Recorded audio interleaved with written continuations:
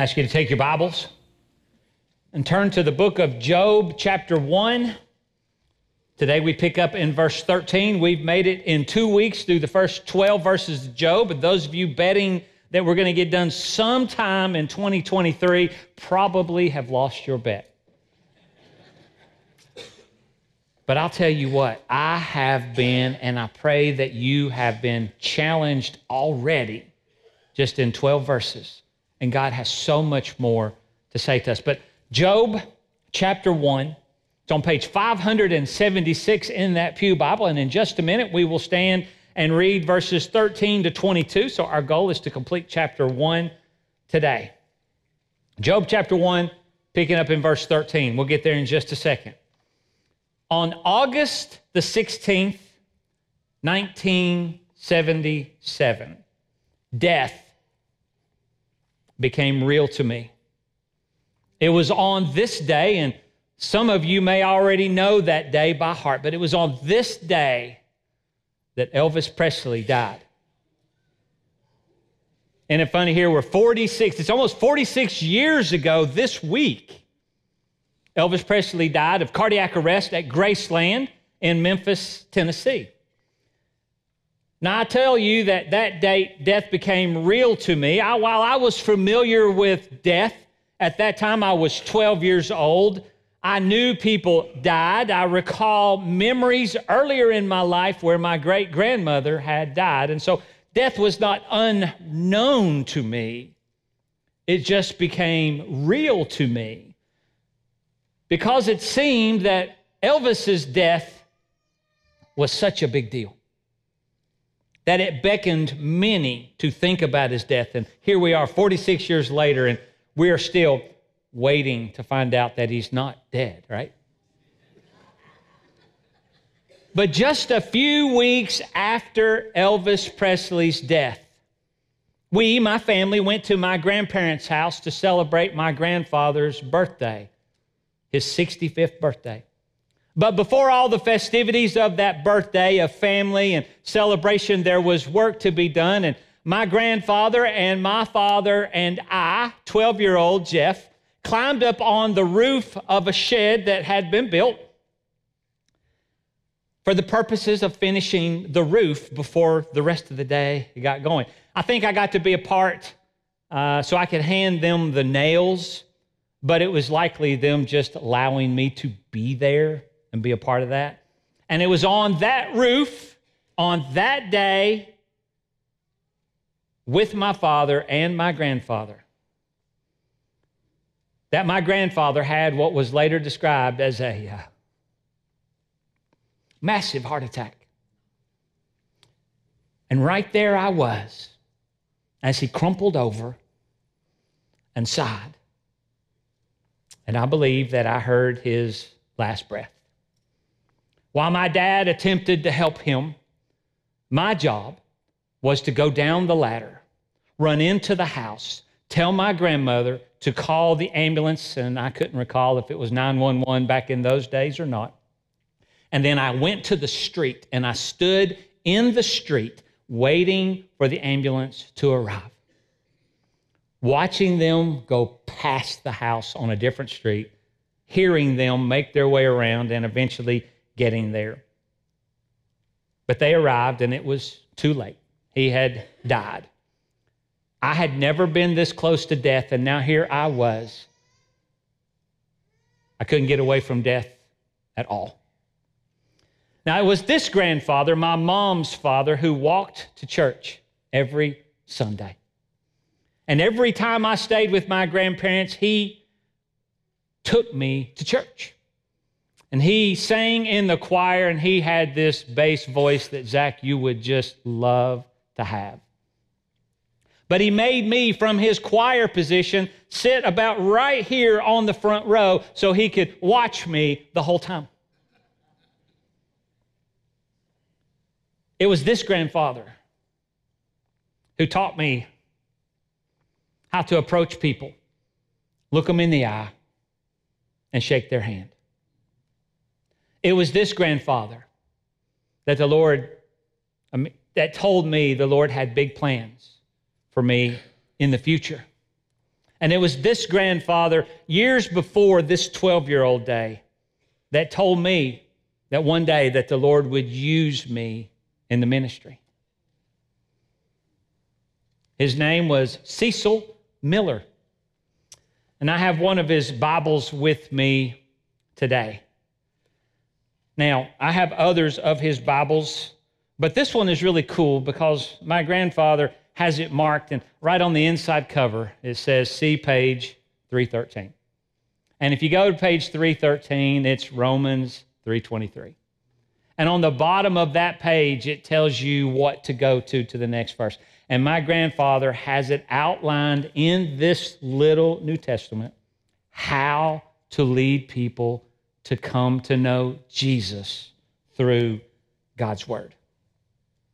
Church, did you know that we are all called to be witnesses for Jesus Christ?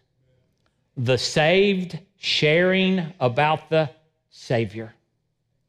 Now, I have others of his Bibles as well. And this all occurred 46 years ago. And I found myself writing this on Wednesday. I was in my office, and as it is when I'm writing, the door is shut and the music is up, and I'm sitting at my computer and I'm writing. And I'm just crying because these memories of him and the impact on my life were just so real.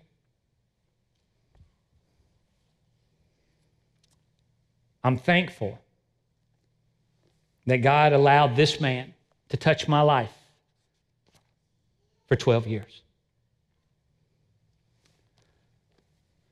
Just to be clear, by the way, I still blame Elvis. So, church, I ask you to stand with me as we read from the book of Job. Today we pick up in verse 13. I'm going to read through the end of chapter 1, verse 22. Job chapter 1, picking up in verse 13. Said, now there was a day when his sons and daughters were eating and drinking wine in their oldest brother's house. And a messenger came to Job and said, the oxen were plowing and the donkeys feeding beside them when the Sabaeans raided them and took them away. Indeed, they have killed the servants with the edge of the sword, and I alone have escaped to tell you. While he was still speaking, another also came and said, the fire of God fell from heaven and burned up the sheep and the servants and consumed them, and I alone have escaped to tell you. While he was still speaking, another also came and said, the Chaldeans formed 3 bands, raided the camels and took them away. Yes, and killed the servants with the edge of the sword, and I alone have escaped to tell you. And while he was still speaking, another also came and said, your sons and your daughters were eating and drinking wine in their oldest brother's house, and suddenly a great wind came from across the wilderness and struck the 4 corners of the house, and it fell on the young people, and they are dead. And I alone have escaped to tell you. Then Job arose, tore his robe, and shaved his head, and fell to the ground and worshiped. And he said, naked I came from my mother's womb, and naked shall I return there. The Lord gave, and the Lord has taken away. Blessed be the name of the Lord. In all this, Job did not sin, nor charge God with wrong. Church, you may be seated. Keep your scripture open as we walk back through this. Some would say, now we're getting going with Job. Church, I just need you to understand that these first 12 verses have set the foundation for this book. We didn't just get through 12 verses so that Job could begin. Isn't it interesting how we always think about this as Job when we need to remember what we've talked about these first 2 weeks as we move forward. Verse 13 said, now there was a day. Now this is a different day. You see, last week in verse 6, we studied a day. That one that we studied before, that first day is when Satan stood before God. That first day was when God pointed out how faithful Job was. If you'll recall, God himself said Job was blameless, upright, fears God, and shuns evil. It was on this first day that we recall that God said that he considered Job more faithful than any on the earth. It is that first day when God encouraged Satan to consider Job. It was this first day when Satan was given freedom, limited freedom, to touch, quote unquote, all that he has. That was the first day. That was verse 6. Here we are in verse 13, a later day. After. Now, we're not sure, and we're not given any indication as to how long after this first day, verse 6, that this another day, verse 13, happens. We just don't know. But it says, verse 13 says that on this day, Job's family met at his oldest son's home to celebrate as was their custom. Note, Job and his wife, Scripture teaches us, are not there.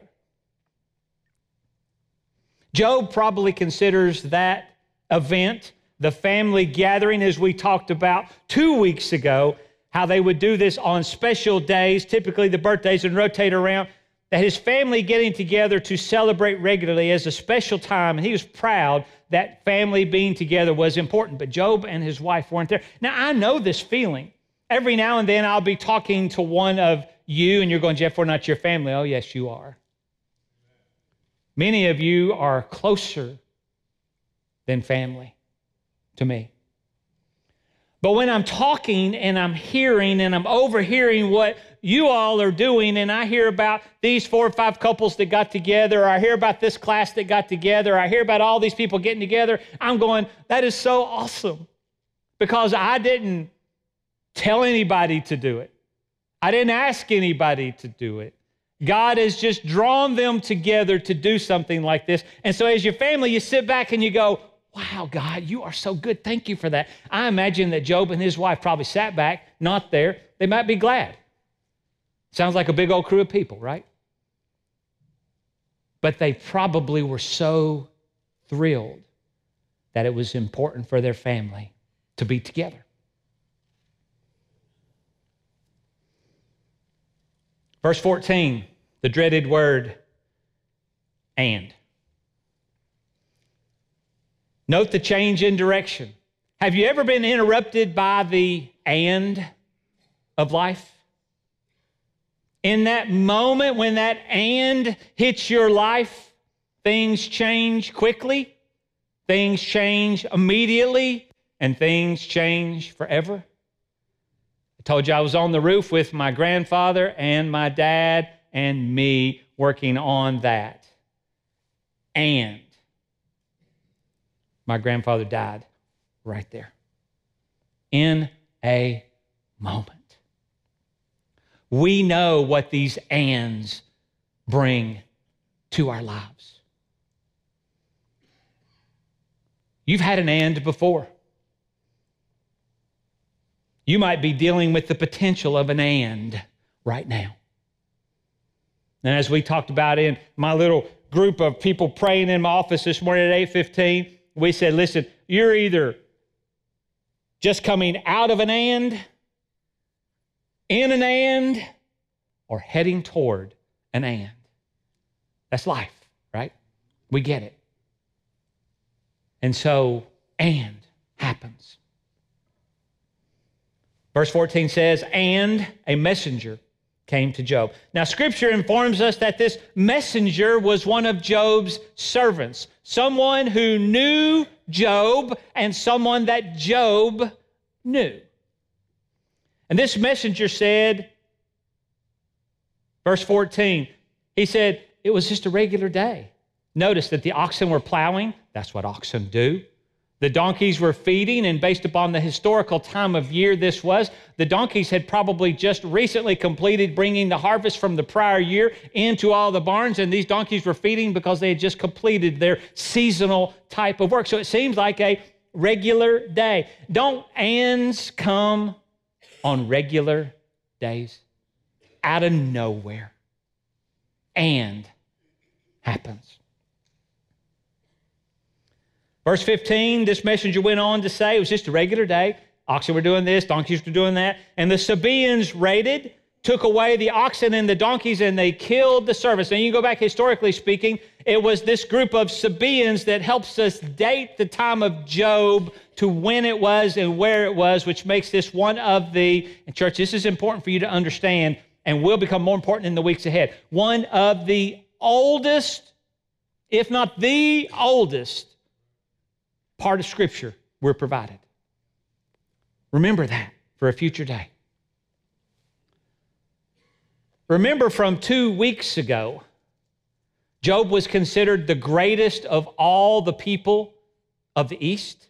And his greatness, if we were to go back and read this in verse 3, was described in terms of what he had. And if you go back in verse 3, you'll see that what he had were 500 yoke of oxen. Now, I don't know how many oxen make a yoke. It's at least 2, and so it's 1,000 oxen, and 500 female donkeys, and that means that there was a bunch of boy donkeys, and I'm not sure what you call a boy donkey.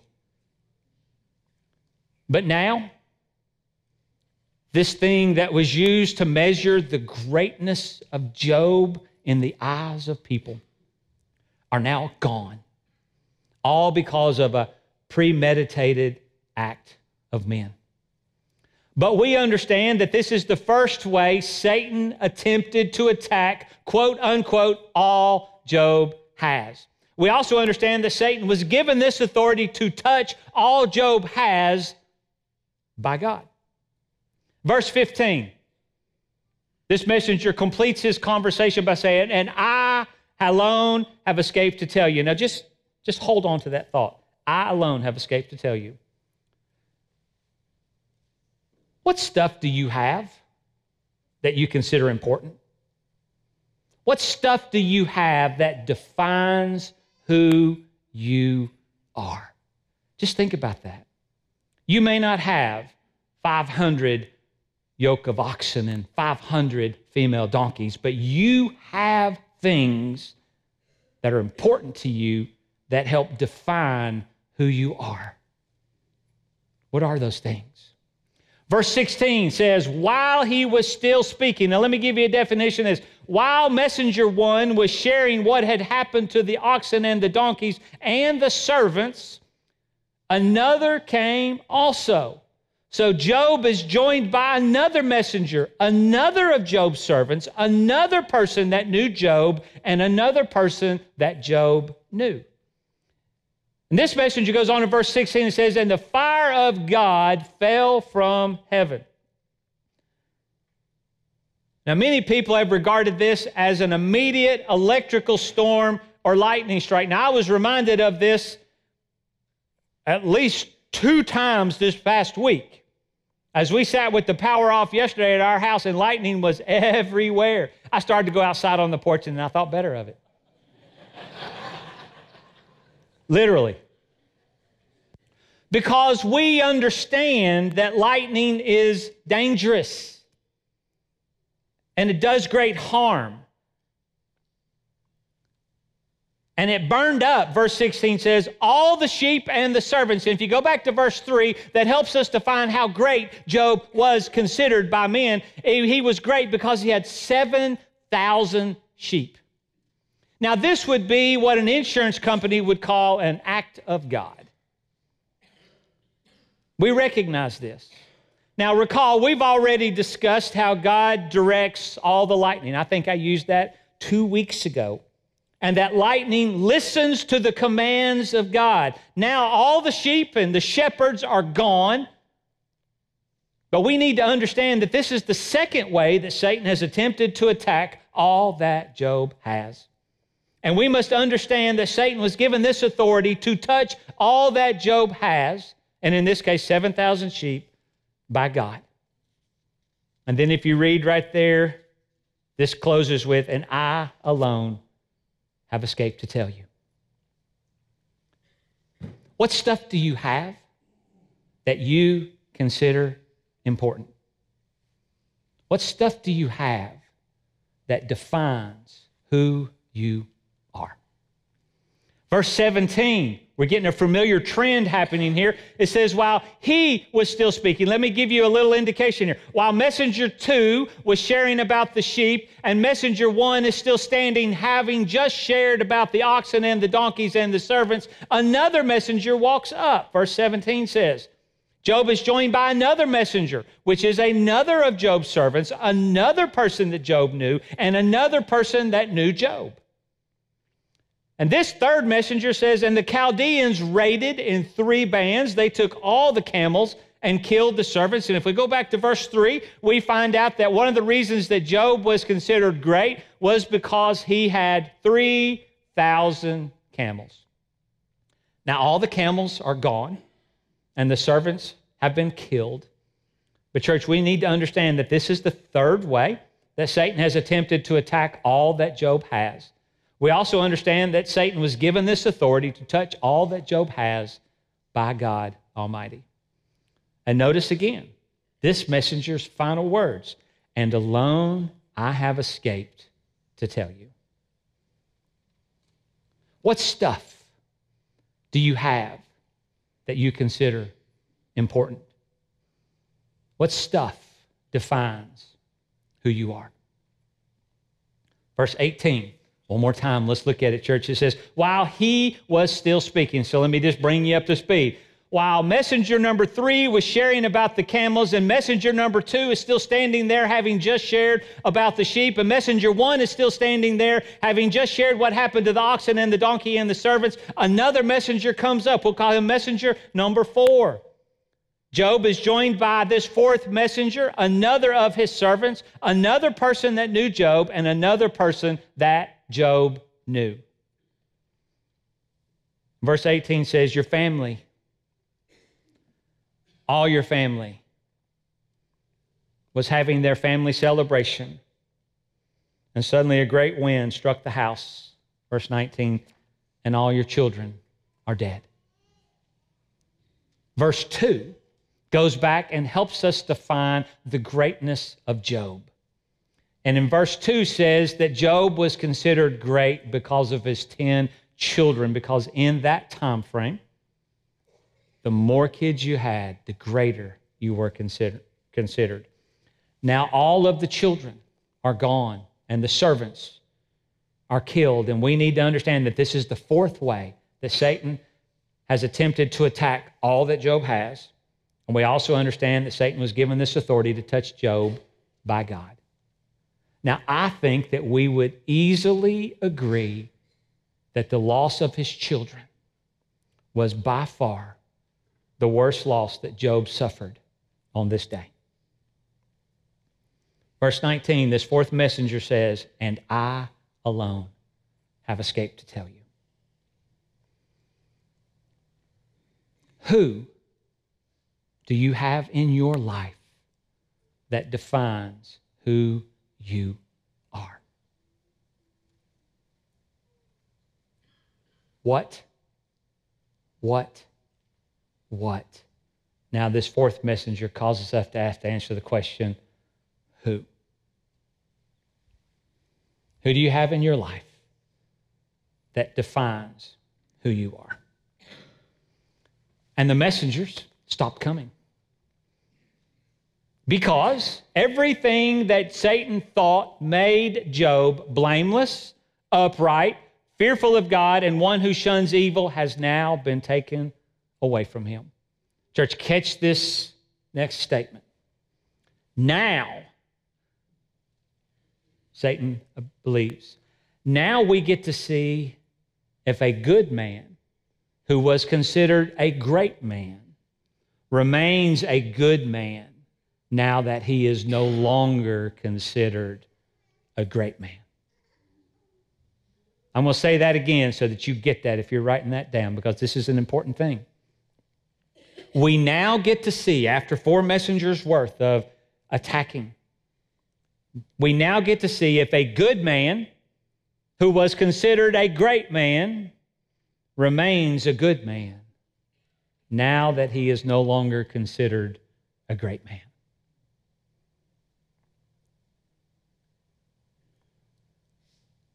And in this statement, if you hear what I said, now we get to see. See. Well, who gets to see this? Job's life has been destroyed. He's lost everything. Who gets to see this? Well, through the inspiration of the Holy Spirit and through the faithful one used by God to capture this scripture, we, for one, get to see this. But not just us. Let me paint a picture of who gets to see this. We know that Job has at least 5 people with him. His wife, who we will hear from soon, and 4 messengers. Remember the 4 messengers, right? I alone have escaped to tell you. I alone have escaped to tell you. I alone have escaped to tell you. I alone have escaped to tell you. Scripture tells us they are right there. So who gets to see this?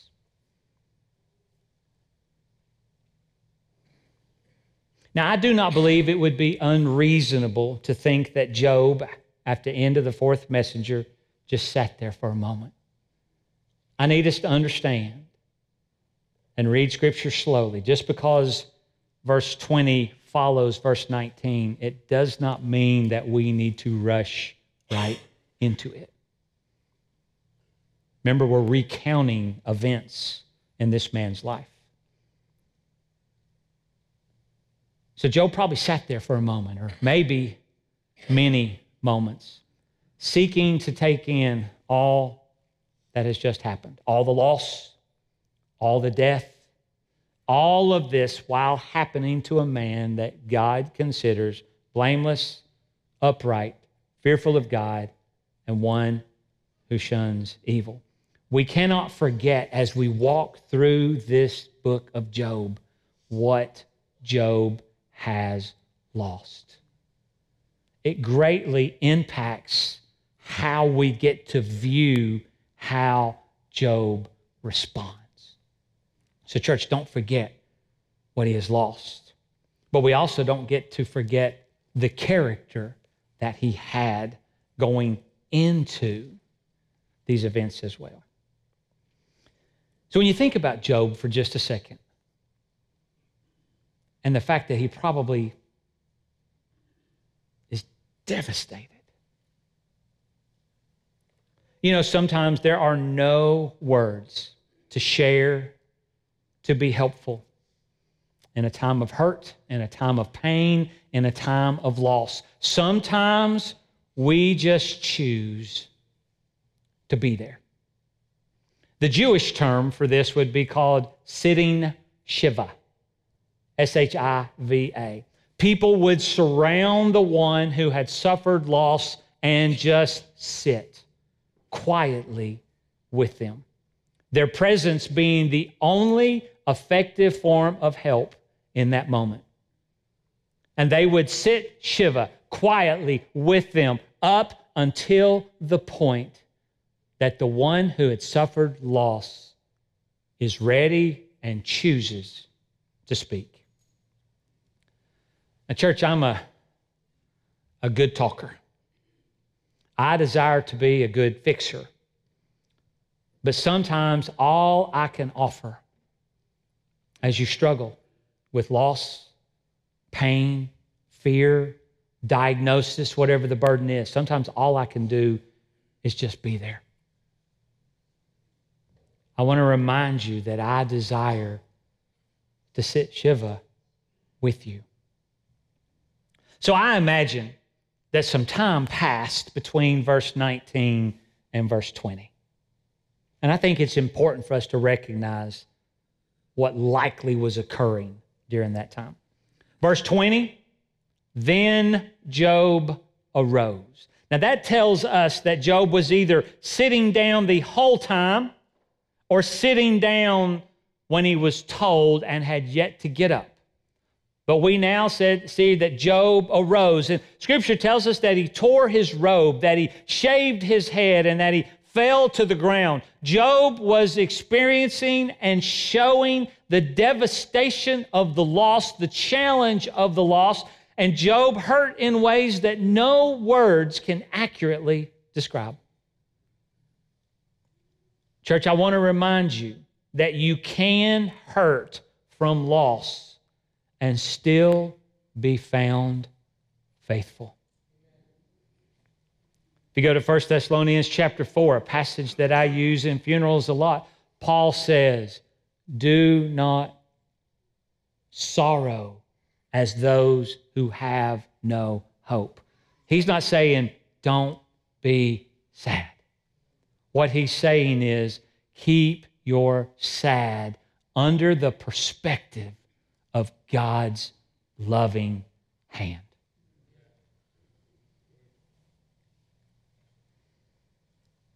Job gets up. He mourns. He mourns. He mourns. And he doesn't get over this because I'm not sure you ever get over this. That's another thing I'll walk with you. When you lose something, it's okay to appropriately carry it with you. I was amazed. 46 years ago, I was on the roof with my grandfather at the age of 12. 46 years ago. You're going 58. Yeah, I'm 58. Okay, we'll get all that passed for all you math people out there. But 46 years ago, and I only knew him for 12 years, and we didn't live with my grandparents, so he was just a part of my life, not an everyday part of my life. And here I was recounting this loss. And just cried. It just welled up inside of me.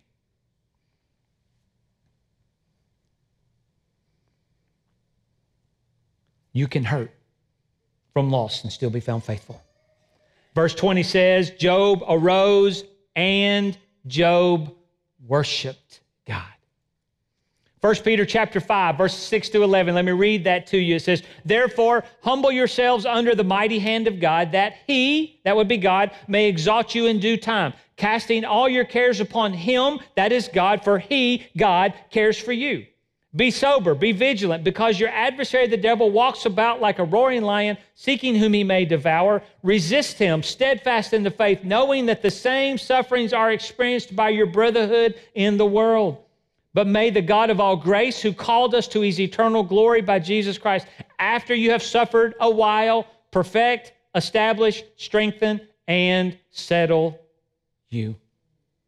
In this moment, Job had a choice in his response. Job had the perspective of one who had invested their life in God. And it had netted a life that was considered blameless, upright, fearful of God, and one who shuns evil. Let's reread verse 21. Let me read it to you. It says, and he said, remember, he arose and worshiped, and he said, naked I came from my mother's womb, and naked shall I return there. The Lord gave, and the Lord has taken away. Blessed be the name of the Lord. Job says, I brought nothing into this world. I've seen baby pictures. I was naked. I was. And every baby I've seen born, and I've been pretty close to babies being born, even my own too, they were naked too. Hope that doesn't embarrass you. But they were naked. And I'll take nothing out. This is silly, I know, but I remember going to my grandfather's funeral. We had been to McDonald's that morning. And I remember being this 12-year-old who was probably chewing on everything he could find. And I had one of those little stir sticks with the little arches on the top of it. And I don't know if they still do those things or not. And I didn't know what to do, and I wanted to leave something with my grandfather, but the only thing I had was that stir stick. I stuck it in his pocket. You're going, silly little boy. He's in heaven with the Lord. That stir stick's not important to him. He's with the Lord. But in that moment, if we don't fully understand, we think that those things still matter. Ecclesiastes 5:15 says, as he came from his mother's womb, naked shall he return to go as he came, and there shall nothing from his labor which he may carry away in his hand. You don't get to carry away anything. Even if they put it in your hand, that favorite hat or that this or that or a big old wad of money, and they get to go with them, they don't know. They're with the Lord or they're not with the Lord, but they're certainly not with that stuff. 1 Timothy chapter 6, verse 7 says, for we brought nothing into this world, and it is certain that we can carry nothing out. Verse 21, Job says, the Lord gave and the Lord has taken away. James 1:17 says, every good gift and every perfect gift is from above and comes down from the Father of lights, with whom there is no variation or shadow of turning. John 3:27, John answered and said, a man can receive nothing unless it has been given to him from heaven.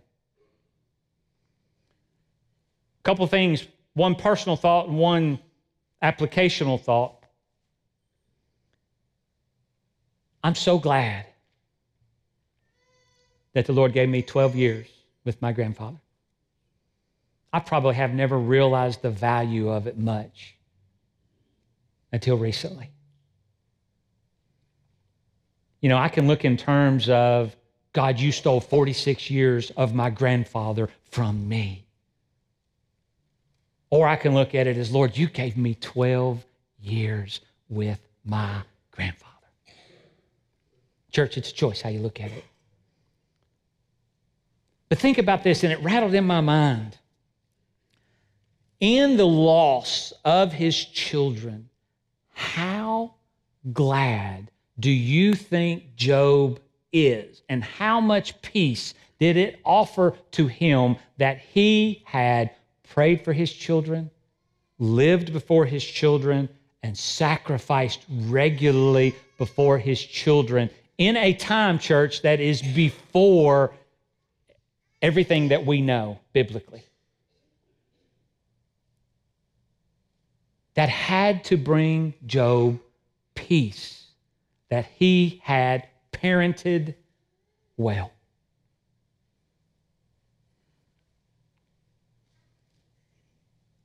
Verse 21, blessed be the name of the Lord.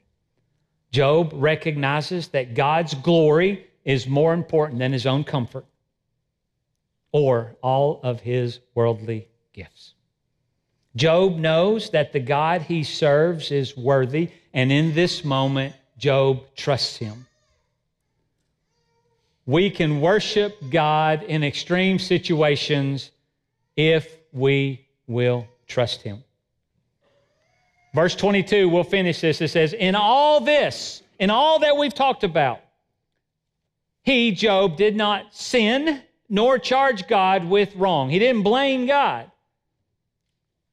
Job is not giving God a pass because he is God. Job is trusting that his God knows what he is doing. Do you trust that God is good and knows what he is doing?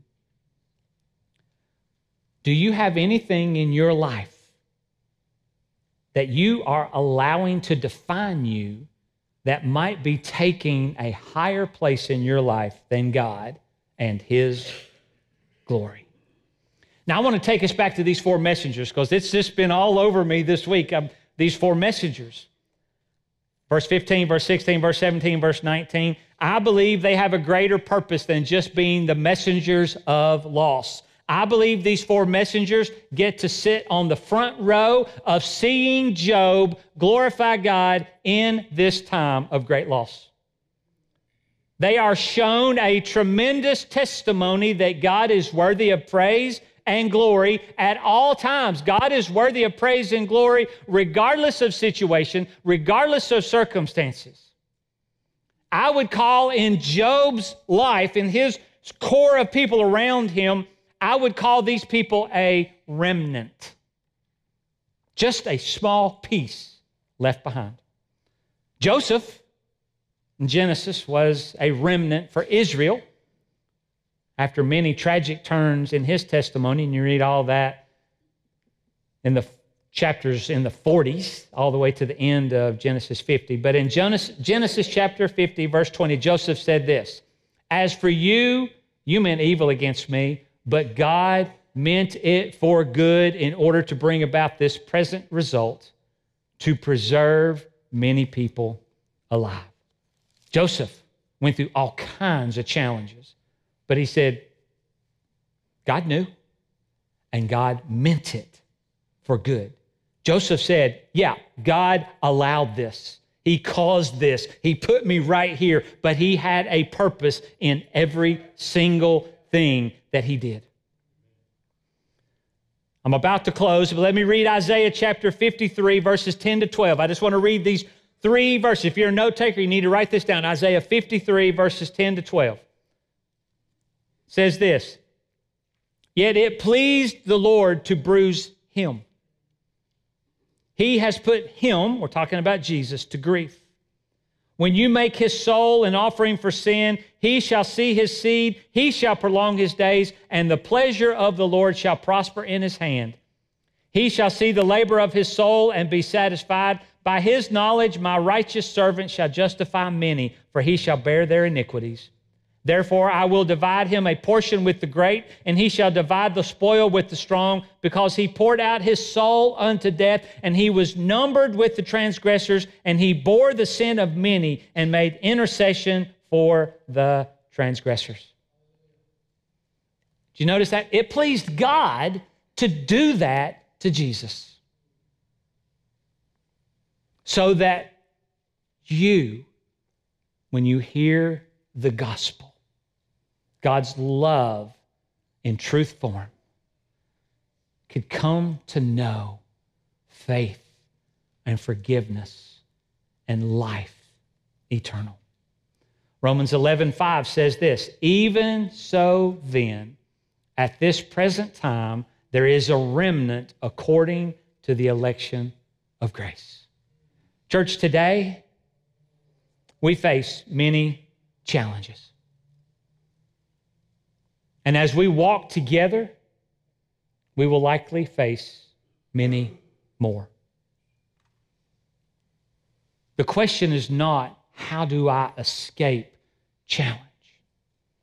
The question is, how do I remain faithful in the face of that challenge? And the way that we do that is to see that we are now messengers left behind to be able to tell others how to be saved. Right? Jesus told us, he said, go and make disciples.